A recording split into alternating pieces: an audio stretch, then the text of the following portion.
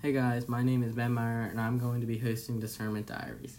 This is a podcast that is going to share stories of those with religious vocations.